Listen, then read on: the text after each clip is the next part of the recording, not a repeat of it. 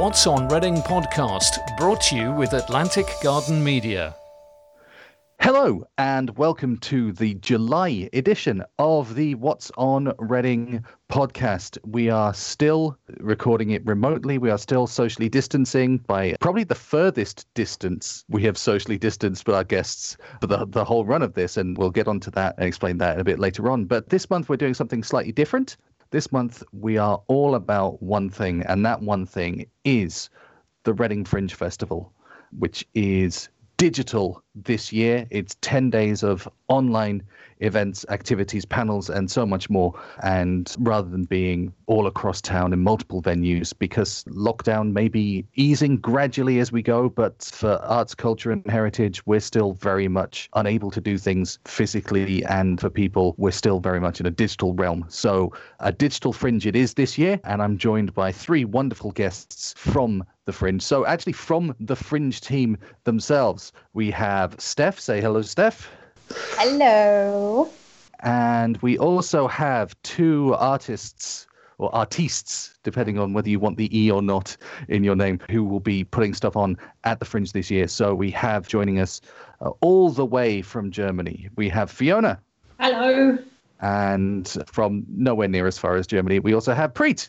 Hey, how's it going? You were stretching the definition of artist there. I look forward to coming back to you in a little bit, but I think the best place to start is with Steph. So you've been part of the Fringe team for some years now. So how difficult was it to kind of figure out what you were going to do this year? It was, in some respects, a no-brainer. In that, when we got the news about that the whole industry was in lockdown, obviously we all went into that kind of sort of disaster planning mode. You know, can we still do it? Do we want to still do it? Do we have the energy, the emotional resilience to still do it?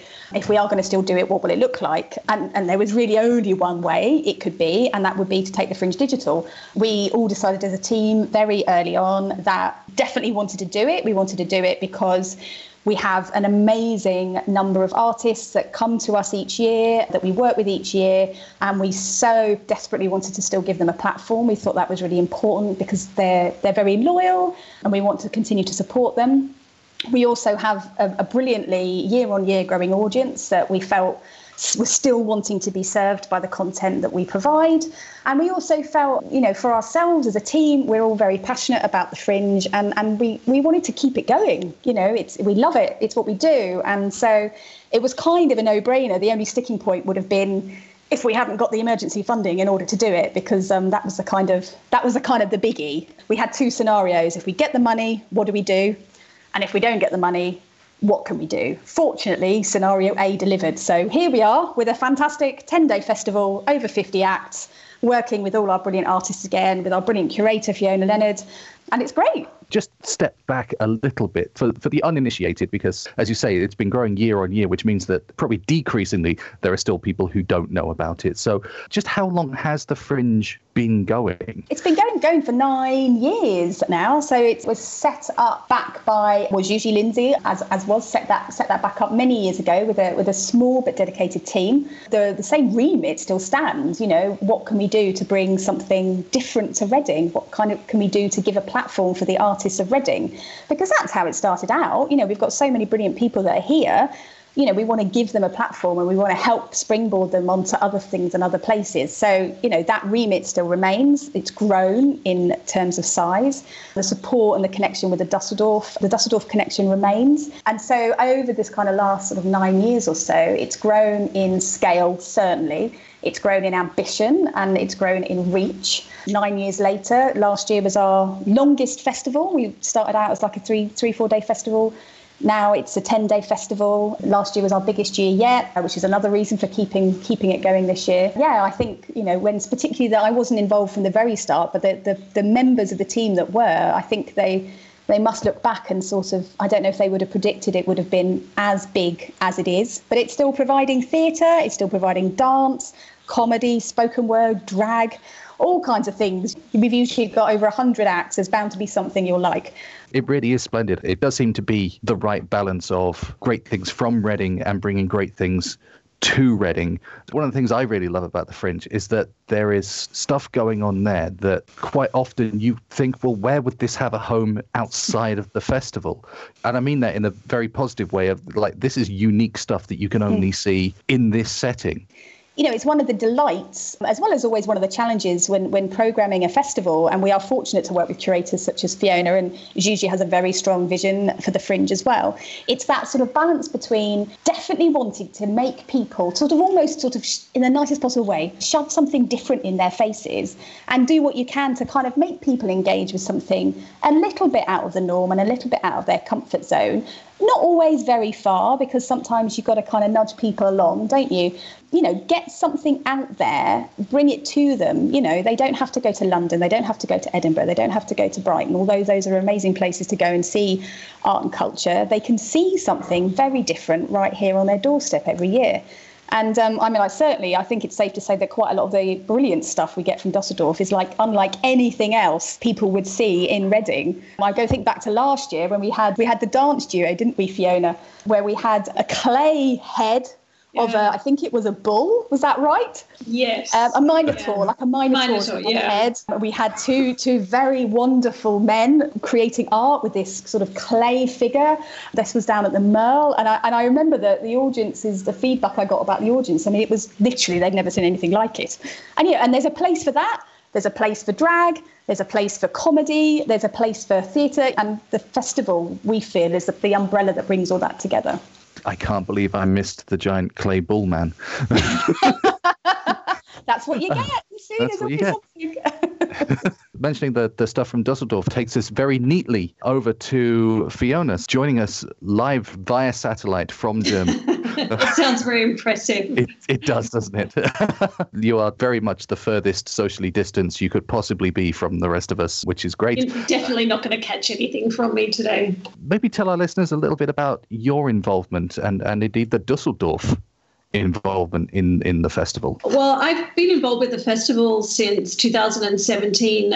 Reading and Dusseldorf have a very close, very, very strong ties that go back to 1947. The Reading Berkshire Regiment was stationed in Dusseldorf after the war, and there was a connection made then coming back to the then Mayor of Reading, Phoebe Cusden, and looking at how Reading could support Dusseldorf in the wake of the Second World War. And there was a group of 5 students who travelled from Dusseldorf to Reading to stay with families. And that sort of started a real friendship connection backwards and forwards between the two cities, which was eventually formalised in 1988 with a twin city arrangement between the two cities. And it's an arrangement, it's a really nice connection between the two cities that goes through sport and art and music. In 2017, a woman who's unfortunately not with us anymore, Caroline West, had a lovely idea to bring Dusseldorf artists into the Dusseldorf Festival, and she and Gigi hatched a great plan to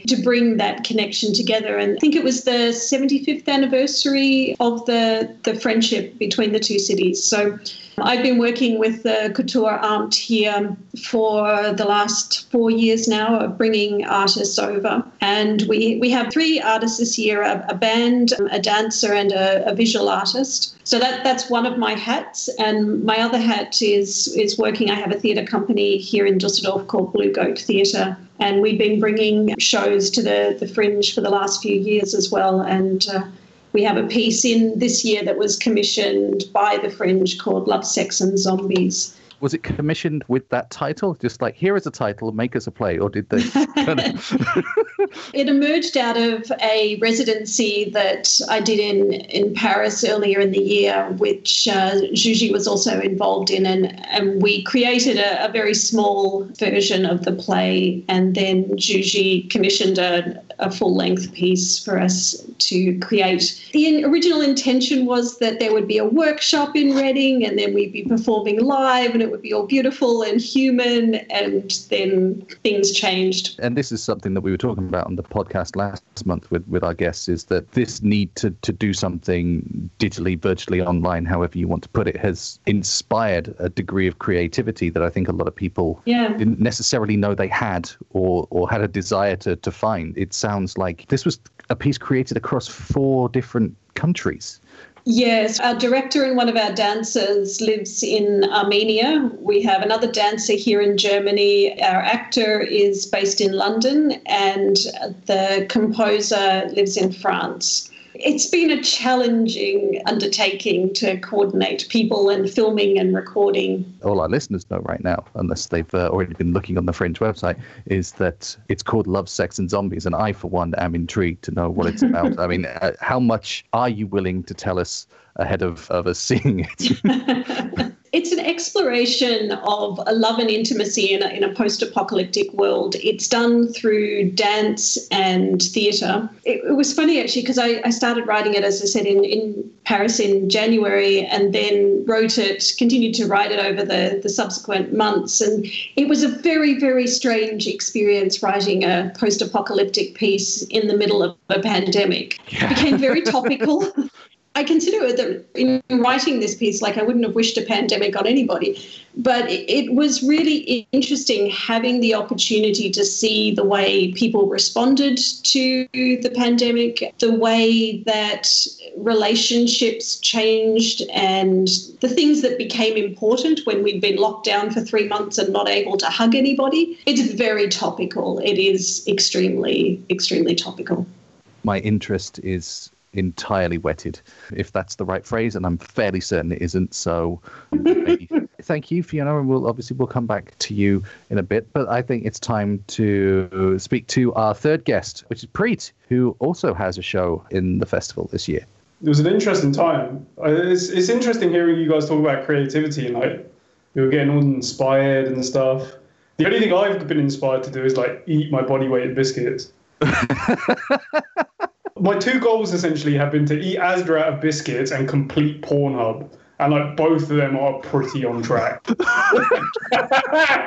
I told you there was one remit and that was don't swear, and I'm sticking to that. It's technically not swearing, so I'm assuming that the show isn't about your brave quest to complete. There was a lot of gaps in there for me to save you, but I'm just gonna So the show's about it's a web series that I started on Instagram called Morality with Preet. So I'm a stand-up comedian by trade. Obviously, there's no stand-up now, so I haven't done stand-up for about 14 weeks now, which I think is the longest since I've started. So a few weeks into it, taking the first few weeks off wasn't that bad because it was like all exciting. Like, are we going to die? Are we not? Ooh, like, what's going to happen? And then it was just, life was just a bit naff without stand-up. So I started thinking about what I could do. So I started that series where basically I take an Instagram poll around like a certain topic. So like the first episode was about love and relationships, I think. So I just asked like really moral questions that like, it's all anonymous obviously, but I think one of the questions was like, do you care how many partners your partner's been with before you, that kind of stuff? Or would you ever be okay in a heterosexual relationship, would you ever be happy with the woman proposing to the guy? And like stuff like that. And then it proved like more popular than I thought. So then I turned into like initially it was weekly, then fortnightly. Oh, there's been some belters out of that though. I was so surprised. I was so surprised that I think one of my favorite questions was, do you care what your partner wears? And a surprising amount of women like answered yes to that. And I was like, okay. Like I was expecting like the guy like, no, she better not be doing this and she better not be doing that. So I was expecting it from the guys, but then a lot of women got in touch and were like, so I put like a little comment section at the end. And a lot of women were like, yeah, but what if they're just going to wear something that's like absolutely horrible? So, and then I did one around heroes and idols. So I try and get like as much as controversial as I can get. Going back around to the Fringe, so this one is racism and activism is the topic. So with like the Black Lives Matter movement, all the counter Ganon protests and stuff that are going on, I thought it'd be quite a topical thing to do. I haven't actually written the questions yet. You've got a couple of weeks. It's fine. I'll take an Instagram poll. So if you guys go to Comedy Preet on Instagram, you can get involved in that. That'd be good. And then hopefully we have a lot of engagement. I bring the funnies, and then it's a successful Fringe. I understand you're also going to be hosting some of the panels, or at least one of the panels. Steph is nodding. Oh, yes. Yeah. I am. I don't know what it is yet, though. I'm like the most unorganised person you've met. I've missed every deadline for this Fringe, like every deadline. I mean, I have to say I'm amazed that he made it to this call.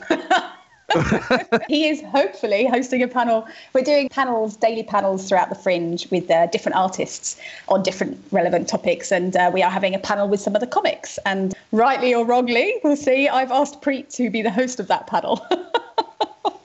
So we'll see how that goes. You'll have to tune in to see. It is a daytime panel, and it will obviously have to be family friendly, she says, glaring at Preet that none of you can see. I genuinely look forward to seeing how that all goes. Thank you for that. We've heard a bit about your contributions, and Fiona, we've heard about your contributions, but what else from the Fringe are you looking forward to? I guess, Steph, it's a bit difficult for you because it's that whole, that's like choosing between my children, but, you know. Oh, gosh. See, the things I'm looking forward to are probably different from, obviously, what an audience member will be looking forward to, because I'm looking forward to making sure events don't fall over if they're live. Looking forward to seeing how many people register to come and see our events. Register, it's free. Majority of our events are free. I'm looking forward to seeing where those people might be coming from. Looking forward to all that kind of really geeky, boring stuff. Most years, with so many artists involved, we don't get to meet them all. But this year, with live artists, at least, we've managed to meet with them all in advance to do a very simple kind of tech chat and just make sure they're happy, etc. And it's so nice to actually be able to sort of meet these artists face to face, or, screen to screen, as it were, and actually have a little chat with them and get a sense of them. And because that's actually something you don't get to do most years because you're busy running around. So that's been really lovely. And so now I'm sort of even more excited than usual to kind of have their content on our site, to see how their live shows go, to get the comments from the public and the feedback, and also to hear from the artists how they found this experience, because it's new for them as well.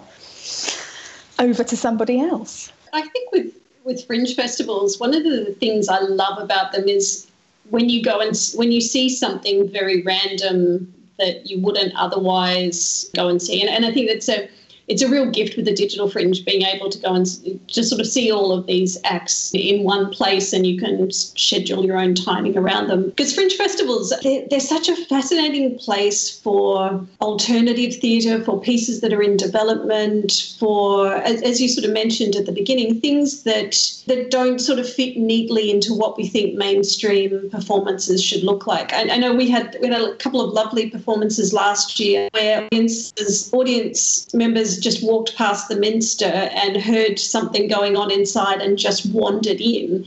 That's where you get the sort of beautiful moments of connection of people who just, whether this year it'll be a sort of not a literal wandering in, but people who wander into spaces that they wouldn't have necessarily chosen to in another time or place, and discover something amazing that sort of changes their view about, types of art, and also about accessibility. Because I think that's the other thing I love about Reading Fringe is people have a concept that art is something highbrow that people in fur coats go to and it's not accessible. I love that about Reading Fringe, is it puts art in spaces and performances in spaces that make it really, really accessible and open it up to a world of people who might not otherwise have thought that it was for them, that they were allowed to go to it, that it was something that they would enjoy. And that's a real gift. I think we really underestimate what something like the Fringe gives to the community when you have people who are saying, presenting art and going, here, you might enjoy this. This might rock your world and change the way you think about the world, change the way you think about people. That's a pretty special thing to be doing. And I'm going to momentarily get on a soapbox about people who don't value the arts and don't value funding the arts and supporting artists and supporting freelance artists, because I'm going to sort of guess that probably 95% of the people who are turning up to the Fringe are freelance artists, and so they deserve our support. You know, I'm doing a piece with people from 4 different countries and navigating culture and language and just different ways of seeing the world, and it's a beautiful experience and it's a real gift. And I'll get off my soapbox now. I'd like to say, obviously, hear to what Fiona says. You know, we have worked to make the Fringe accessible. We're working to make it accessible in terms of kind of things like captioning and stuff, but also, you know, the majority of the content is free. The artists have chosen to make that content free, but every show has a donation button for that artist. And I would really strongly encourage, if you've sat and you've spent an hour of your time watching something that an artist has spent many, many more hours of their time creating, you know, do consider making a donation to that artist. You know, it's freely accessible for you, but do please show your support for that artist, because, you know, this is a difficult year for everybody. So, you know, art is there to be valued. We want to make it as accessible as possible, but please always thank your artist, ideally with cold, hard cash. When the day comes that artists can pay their rent and buy food at Tesco with exposure dollars, then yes, feel free not to hand over cash. But yes, donations do help us to pay the rent, and we greatly appreciate it. It's like the worst phrase I've ever come across. I hate it when people are like, oh, so what do I get for it? Exposure. Like, no, pay me. Give me money. Give me money or respect. Like, exposure doesn't buy either. You're right. It's something that's affected the whole sort of sector, is that we don't necessarily have the money coming in the same way, and we have much further to go before we can start getting quote unquote proper paid gigs again across all the arts. Absolutely. Please tip generously. And I think my other request would be to listeners, if you see something at the Fringe that you really enjoy, please share it on Facebook and encourage other people in your community to check it out. That we really appreciate you sharing the love. Yes, because so much of it is sort of available on demand rather than live streaming. So there is a chance for you to, A, watch something over and over again, and B, if you've seen something, tell people to watch it over and over again. All of the information about the Fringe can be found on the Reading Fringe Festival website, which is readingfringefestival.co.uk. Yes, readingfringefestival.co.uk. There's a what's on page which lists everything that you can see at the festival. There are still more things going up. We're about to announce our live schedule of daily panels and daily events. There are some films that are going to be uploaded of theatre shows that were filmed in 360 degrees, so you can watch those and it'll be like you're sitting in the front row of that particular show. They're still to come. Visit the website, register. It's totally free. And what that means is on the 17th of July, which is when we have our launch night, which is free for everyone to watch and enjoy. As long as you've registered, from 8:30 that night, you'll be able to access all the free content that's there. You'll be able to buy tickets for the paid events, as Damien says. Even with a lot of the live events, once it's happened and it's been recorded, it will be up and available on the website all the way through to the following Sunday. So there's a lot of content. A lot of the stuff we may well keep up afterwards as well. So do your best to watch something every single day of the Fringe. Ideally 2 things, maybe even 3. I mean, I would just take the whole week off work. Watch everything. Why not? There's loads of stuff. There's stuff for families, you know. We're going to be in school holidays by then. So sit and watch some of the family stuff. We've got a Roald Dahl in there. We've got something about Moominland in there. So there's tons of stuff. And even better, after the festival, there will be a new commission coming, which is an online interactive adventure called Pearl and Pit Planet Protectors, which we're working with Time Trap, who are a local puzzle escape room team. We're working with Helen Eastman, who's written a load of brilliant shows, including Albie the Penguin Saves Christmas, which we had at Reading Rep here. And that will be released over the summer, and that will be for people with families to enjoy and learn a little about how you can help save the planet. So get ready, register on the website, join us for the Fringe, and stay with us throughout the summer. That's what I would say. There's literally nothing better to do than watch Morality with Preet. It is such a family-orientated show. What better way to learn about racism than a brown dude being really angry at stuff? It's educational. In fact, they should put it as part of the curriculum. That's what they should do. It's just me ranting, then with odd breaks of just... It's a very racial thing. I mean, I might incite a race riot. I don't know. We're going to have to see what happens. A digital race riot. Well, if that isn't a reason to tune in, I don't know what is. We daren't go any further than that. So just to recap, Reading Fringe Festival runs from the 17th to the 26th of July, all through readingfringefestival.co.uk. 50 plus, probably by the time this goes to print, productions of all kinds. And all that's really left for me to say is a big thank you to all three of my guests. So thank you to Steph. Thank you. Thank you to Fiona. Thanks for having me. And thank you to Preet, who is probably the most unique guest we will ever have on this show. Cheers, thanks. I look forward to my invite to come back on. So let us know which shows you enjoy at the Fringe. Stay safe, and we'll be back next month with another podcast. The What's on Reading podcast was produced by Atlantic Garden Media.